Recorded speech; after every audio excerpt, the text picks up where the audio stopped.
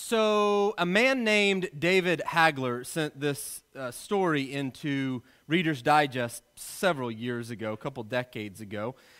And it goes like this. He lived in Boulder, Colorado at the time, and he was driving on his way home from work, and it was in the winter time, and so weather was pretty inclement.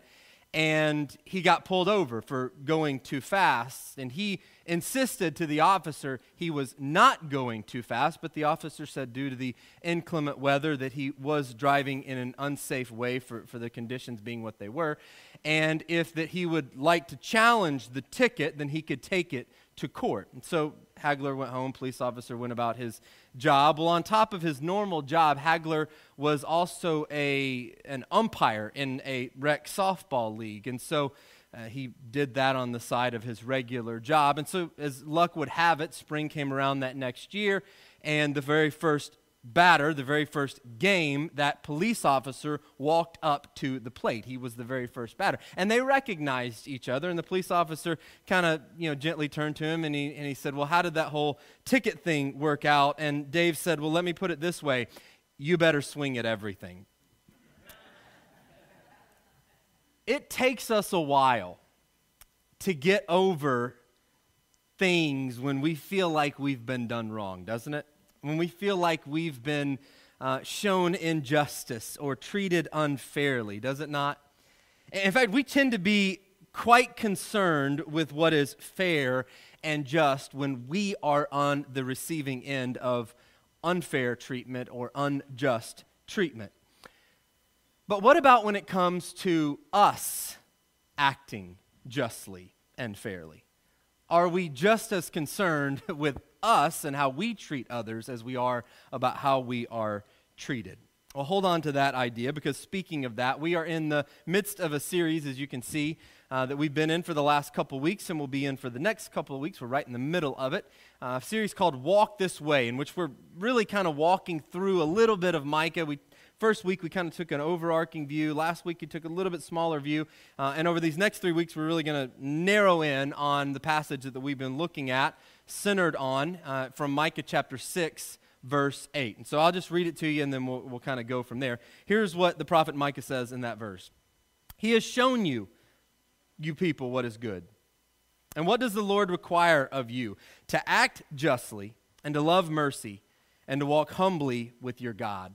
And today we're going to return to that passage as we consider the first of those three power-packed statements that Micah gives us, and that is to act justly. And what does that mean? But before we get there, I need to remind you a little bit about where we've been. As we've talked about, God has two big concerns in the book of Micah. There's more than that, but there's two big concerns that kind of are over everything else. The people are living in ways that are contrary to what God wants, and those two big ways basically are their idolatry, their worshiping of other gods, and their injustice and how they're treating one another. And we talked about last week why or how God takes this and why God takes this so personally, not just idolatry, which makes sense because they're worshiping other gods. It makes sense that God would take that personally. But why he takes injustice and how they're treating one another so personally. We saw that throughout Scripture, we're reminded of the fact that you and I and all human beings are created in the image of God.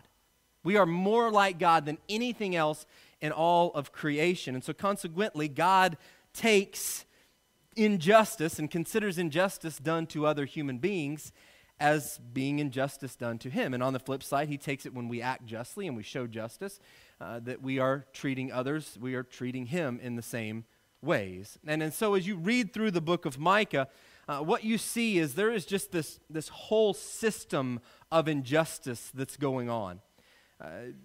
Segment of wealthy people are doing what they're doing to take advantage of the needy and the poor. There's civic leaders and judges taking bribes, presumably from those who are unjust, to be able to continue to do what they're doing in the ways that they're doing it. Then even on top of that, you've got priests and religious leaders who are also taking bribes to kind of tell the civic leaders and the political leaders what they want to hear and to continue to do and treat people the way that they're treated. It's just this whole overarching system of injustice that benefits a certain level of people, but everywhere else beneath is being treated unfairly and unjustly. It's just a whole system of injustice, and God's had it.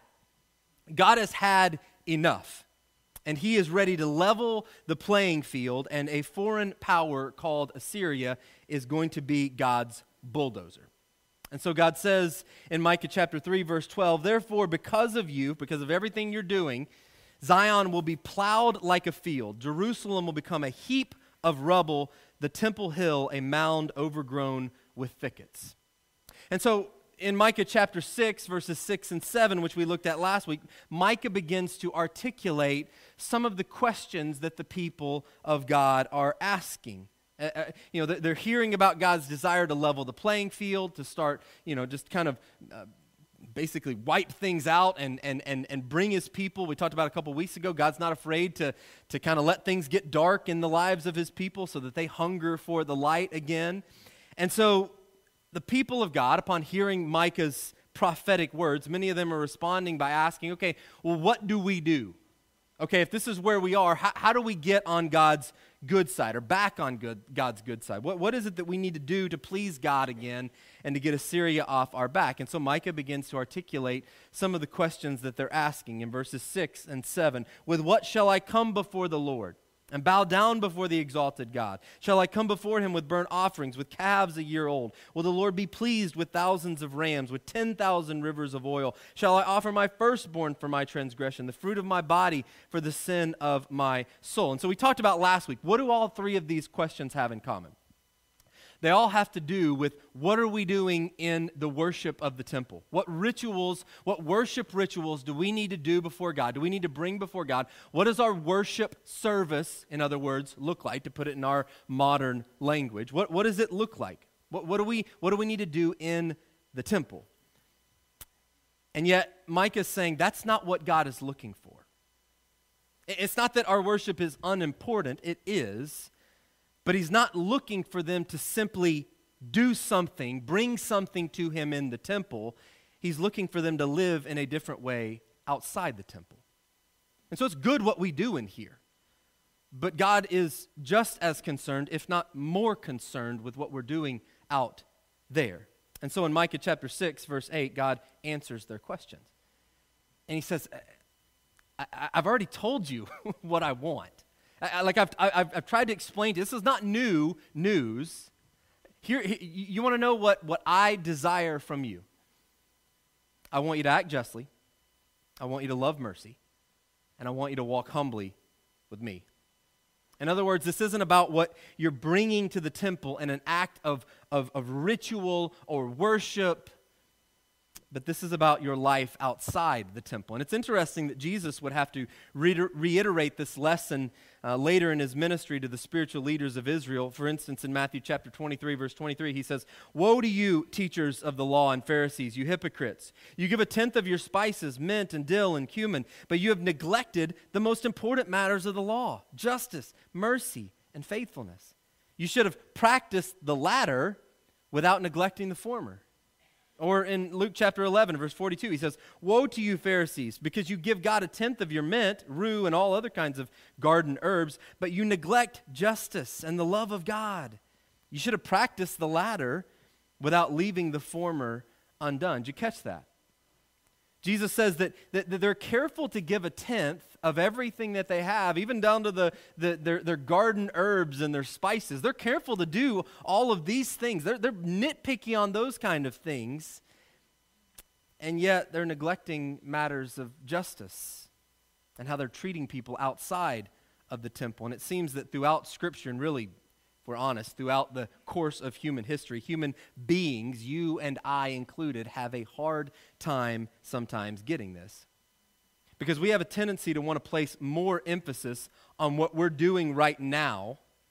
And I'm not saying that's not important, but we have a tendency to place more emphasis on what we're doing right now than what we're going to do when we go out from these walls, than how we live our lives during the rest of the week. We place more emphasis on pleasing God inside a church building and inside a worship service than we do on pleasing him beyond such things. And maybe it's because it's just easier that way. Isn't it? I mean, like we come in here, we check all the right boxes, and we feel so much better about ourselves so that when we go back out there, we can, we don't have to live completely immoral lives, but we can kind of live the way we want to live. We'd like for things to be set up in such a way that we can give God his due and then go back to our worlds and live the way that we want. But there's just one problem with that. Well, there's a lot of problems with that, but there's one major problem with that. It's not our world. It's not your world. It's his. And he is very concerned about human beings doing one another right and living and acting justly toward one another in his world. I think about what Jesus says in Matthew chapter 7, verse 12, which give a pretty good idea of what it means to act justly to one another when he says what we often call the golden rule. So in everything, he says, do to others what you would have them do to you. For this sums up the law and the prophets.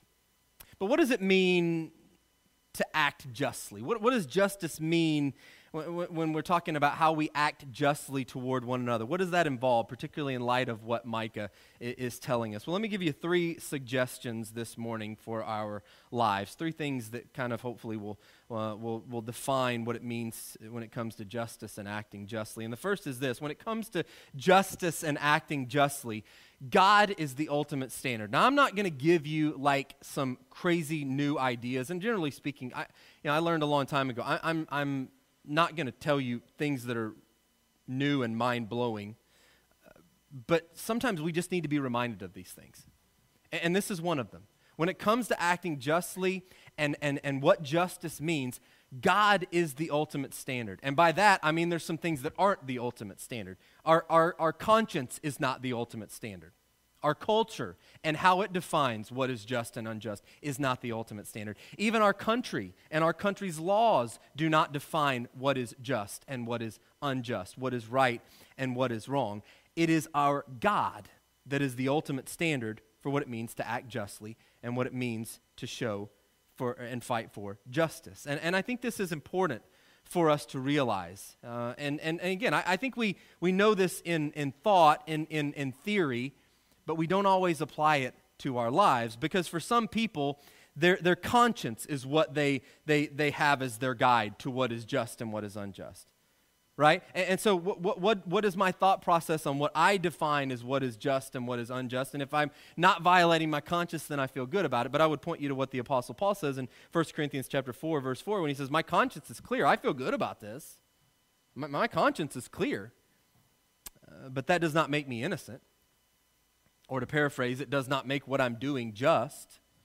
It is the Lord who judges me. Some people look to their culture as the standard for what is just. Other people look to their country as the standard for what is just. Or our country's laws as the standard for what is just. But in Micah, God comes along and he shares his vision for the world that's been hijacked by injustice. And after telling them what he's about to do with Assyria, listen to what God says in Micah chapter 4 when he casts a vision for the world that he's going to build one day. When he says this, starting in verse 1, in the last days, the mountain of the Lord's temple will be established as the highest of the mountains. It will be exalted above the hills, and peoples will stream to it. Many nations will come and say, come, let us go up to the mountain of the Lord, to the temple of the God of Jacob. He will teach us his ways so that we may walk in his paths. The law will go out from Zion, the word of the Lord from Jerusalem. Now, I want to tell you, there's a lot in that passage, and we're not going to tackle all of it, but I do want to make some applications as it relates to what we're talking about here and the idea of acting justly. And so God here shares his vision, right? Shares his vision for what he desires of this world, that there's going to come a time when the law is going to come from Zion, come out of Zion, the word of the Lord from Jerusalem, as Micah writes. And this is important because in Micah's world, when injustice was involved, it was often involved and tied up in the laws and the interpretations of God's own people. And these laws' interpretations were being made and given by men, including civic leaders and religious leaders who were in on this system of injustice. They were taking bribes. They were treating people unfairly for their own profit and gain. But God says there's going to come a time when the law is going to come out of Zion, when the word of the Lord is going to come out of Jerusalem. In other words, it's going to come from him and not them. And sometimes there's a difference between the values of God and even a country and a country's laws. And while there's no question, certainly, that a country can reflect some of the values of God, it's not always that way. And certainly we see that a lot more and more and more in our culture, in our country. And it certainly wasn't that way in Micah's day either. Consider Isaiah chapter 10, verses 1 and 2, where God says, "Woe to those who make unjust laws. Woe to those who make unjust laws, to those who issue oppressive decrees, to deprive the poor of their rights and withhold justice from the oppressed of my people, making widows their prey and robbing the fatherless." And so apparently it is possible, which you probably already knew this, it is possible to have an unjust law. There can be such a thing as an unjust law according to God. Why is that possible? Why is it possible to have an unjust law? Because God is the ultimate standard, right? And so it can be unjust according to God, and it can actually be legal in our country or by our culture standards or whatever standard that we are using. And it's possible to support the laws of the land and still be unjust by God's standard. And I can't help, I'm not going to go into them, but I can't help but think of some things today, specifically in our culture and in our country, that may be lawful and yet ultimately are not just by God's standards.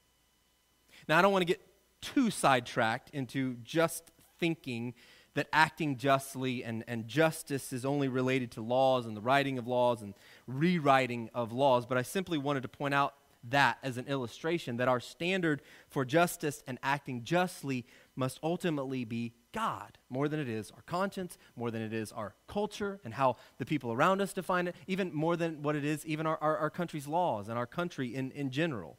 Because sometimes what our country or what our culture or what our conscience deems is right and legal can still be wrong and unjust in God's eyes. Remember the meaning of the name Micah, right?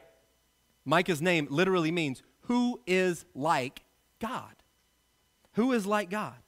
And what he's calling us to is to regain a vision of what the standard is. Who is like God? What does it mean to be like God in terms of defining justice and acting justly toward one another and how we're treating each other as opposed to simply living by the idea of, well, you know, what's legal?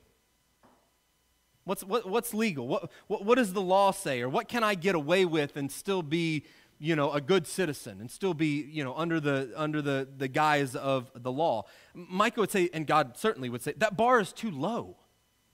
Like that's too low of a bar just to say, what can I get away with? What does our country define as good or as just? He says, what does God define? Who is like God? Well, nobody is. God's standards are the ultimate standard. And so what does it mean to be like God and how we live with one another and how we treat one another? Speaking of that idea, that leads me to a second consideration when it comes to acting justly. And it's this: justice and acting justly have far more to do than just the punishment of the guilty. Because it's also about provision for the needy. And we tend to think of justice very strictly, and I'll get to that in just a second, but it's more than just, you know, somebody getting the justice they deserve in terms of punishment and punishing those who are guilty. It's also about provision being made for those who are in need. Look at Micah chapter 4, verses 3 and 4. Micah writes, "He will judge between many peoples and will settle disputes for strong nations far and wide. They will beat their swords into plowshares and their spears into pruning hooks. Nation will not take up sword against nation, nor will they train for war anymore." That would be nice. "Everyone will sit under their own vine and under their own fig tree, and no one will make them afraid, for the Lord Almighty has spoken." Note that in God's picture, God's vision, God's values, everyone has their own vine, everyone has their own fig tree. Now, justice and acting justly does not mean that everybody gets to live life on easy street either, okay?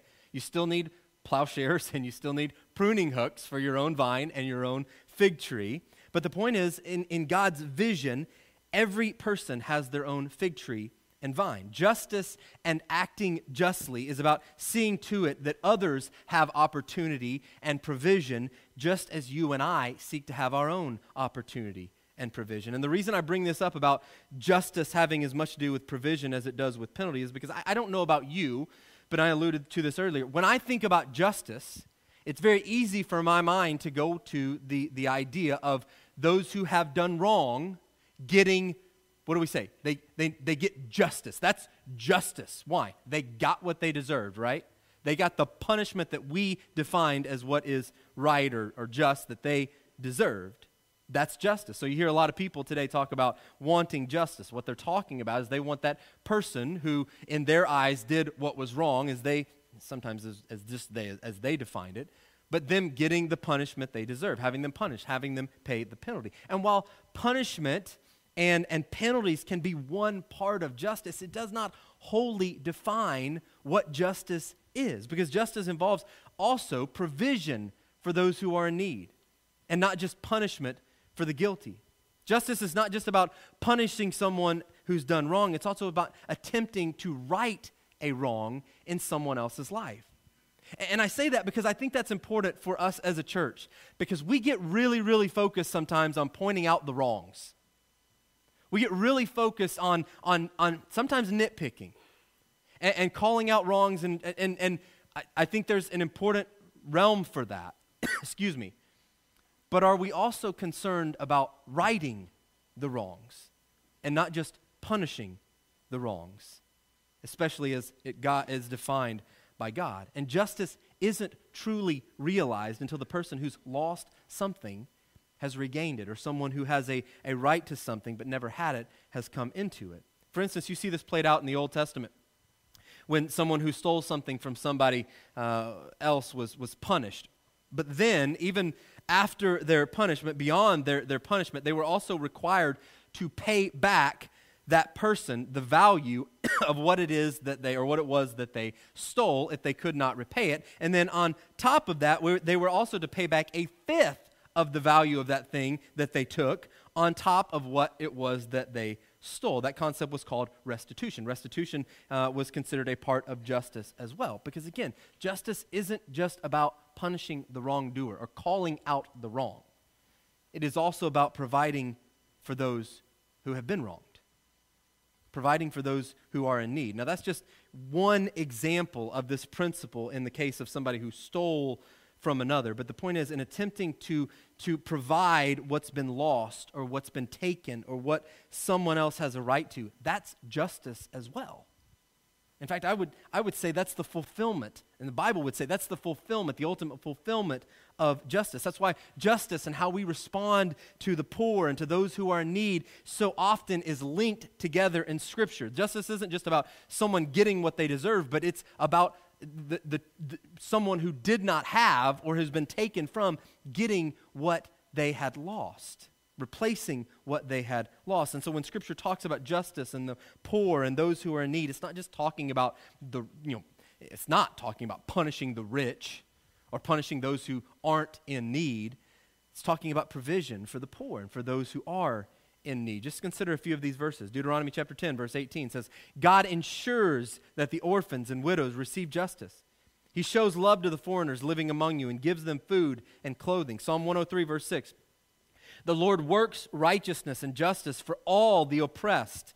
Proverbs chapter 29, verse 7, the righteous care about justice for the poor. So it's not just God who cares about it, it's you and I. The righteous care about justice for the poor, but the wicked have no such concern. Now, I know these are very generic examples in a lot of ways, but this is why providing food for the poor, clothing for those who don't have it, shelter for those who don't have it, reaching out to those who are in need, those who have been, oppressed, those who are disenfranchised, all of those are matters of justice.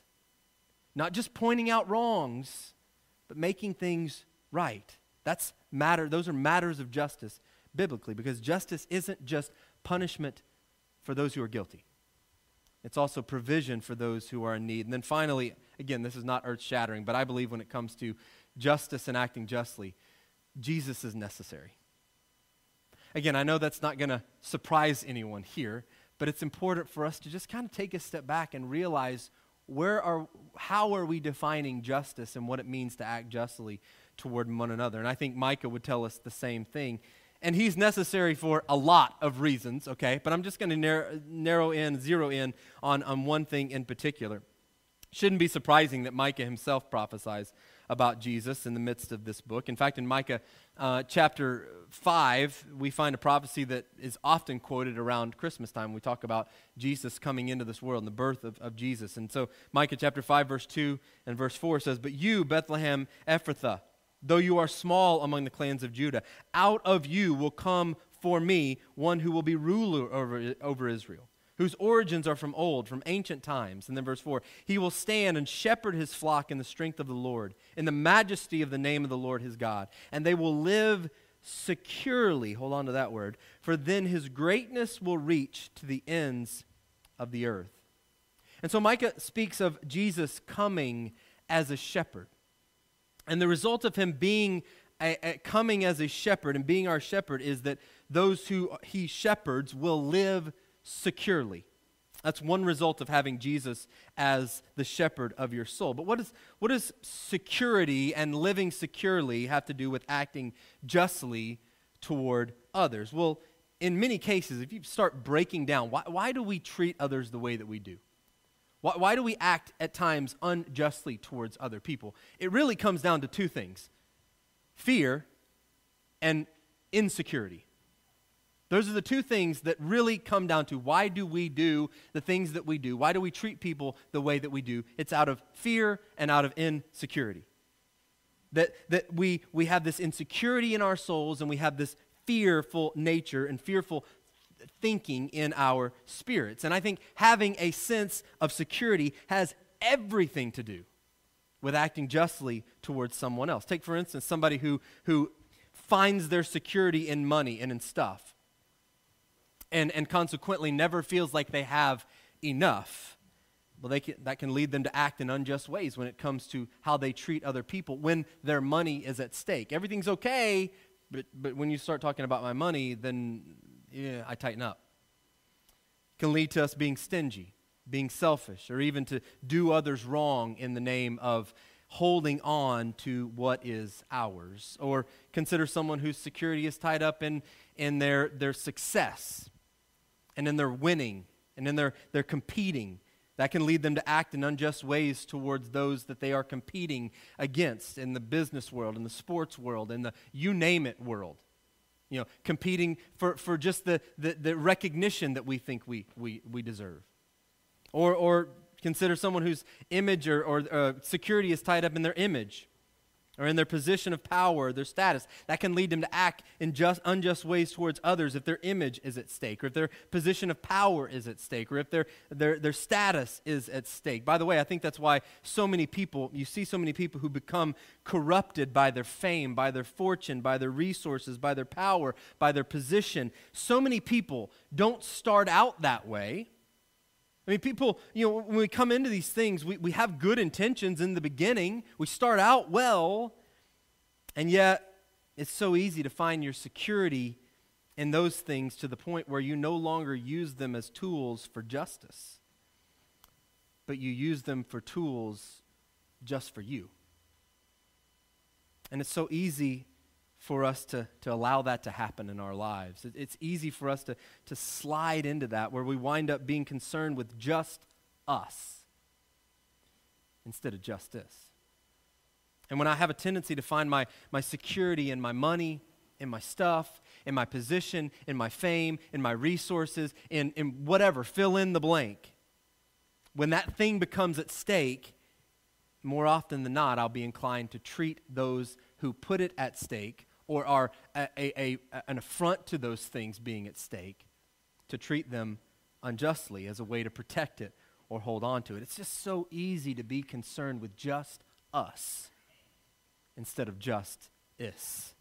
But when Jesus is my shepherd, and I learn to find my security in him, I'm actually more free, more empowered to act justly towards others. When our security is not tied up in our money or in our stuff or in our resources or in our fame or our position or our status or anything else, those things no longer hinder us from acting justly toward others. In fact, we're actually freer to employ such things, even to sacrifice those things, because they don't define me.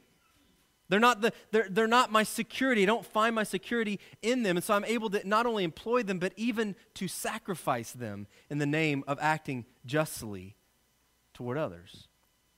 I'm reminded of a story I read about involving Henry David Thoreau. I don't know how many of you know that name, but he was thrown in jail for a short time because of his opposition to America's involvement in the Mexican-American War. And one of his friends came to visit him while he was in prison. And his friend, as he's seeing Henry behind the bars of the prison door, he says to Henry, he says, "Henry, what are you doing in there? What are you doing in there?"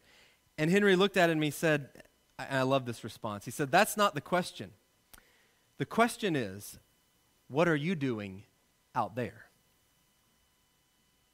Not what am I doing in here, but why are you not in here? What are you doing out there? Now, I don't know much about the Mexican-American War, and I'm not about to start any history lesson for you, so don't worry. Nor do I know much about Thoreau's walk with Jesus, if there was one. But I do admire, at least in this instance, how he was free enough to stand up for what he thought was just. He was free enough to embrace losing his freedom because of his conviction. And it makes me wonder, when it comes to justice and acting justly, what am I doing out there? Beyond the temple walls, beyond these church walls. I'm not saying it's not important what we do in here. But what am I doing out there? How am I acting justly? How am I living out there? How am I relating to those in my life out there? You know, I can talk the game in here. I can speak Christianese in here quite well, right? But what am I doing out there? What am I standing for in my community, in my culture? What am I doing out there for the glory of God and for the sake of Jesus Christ?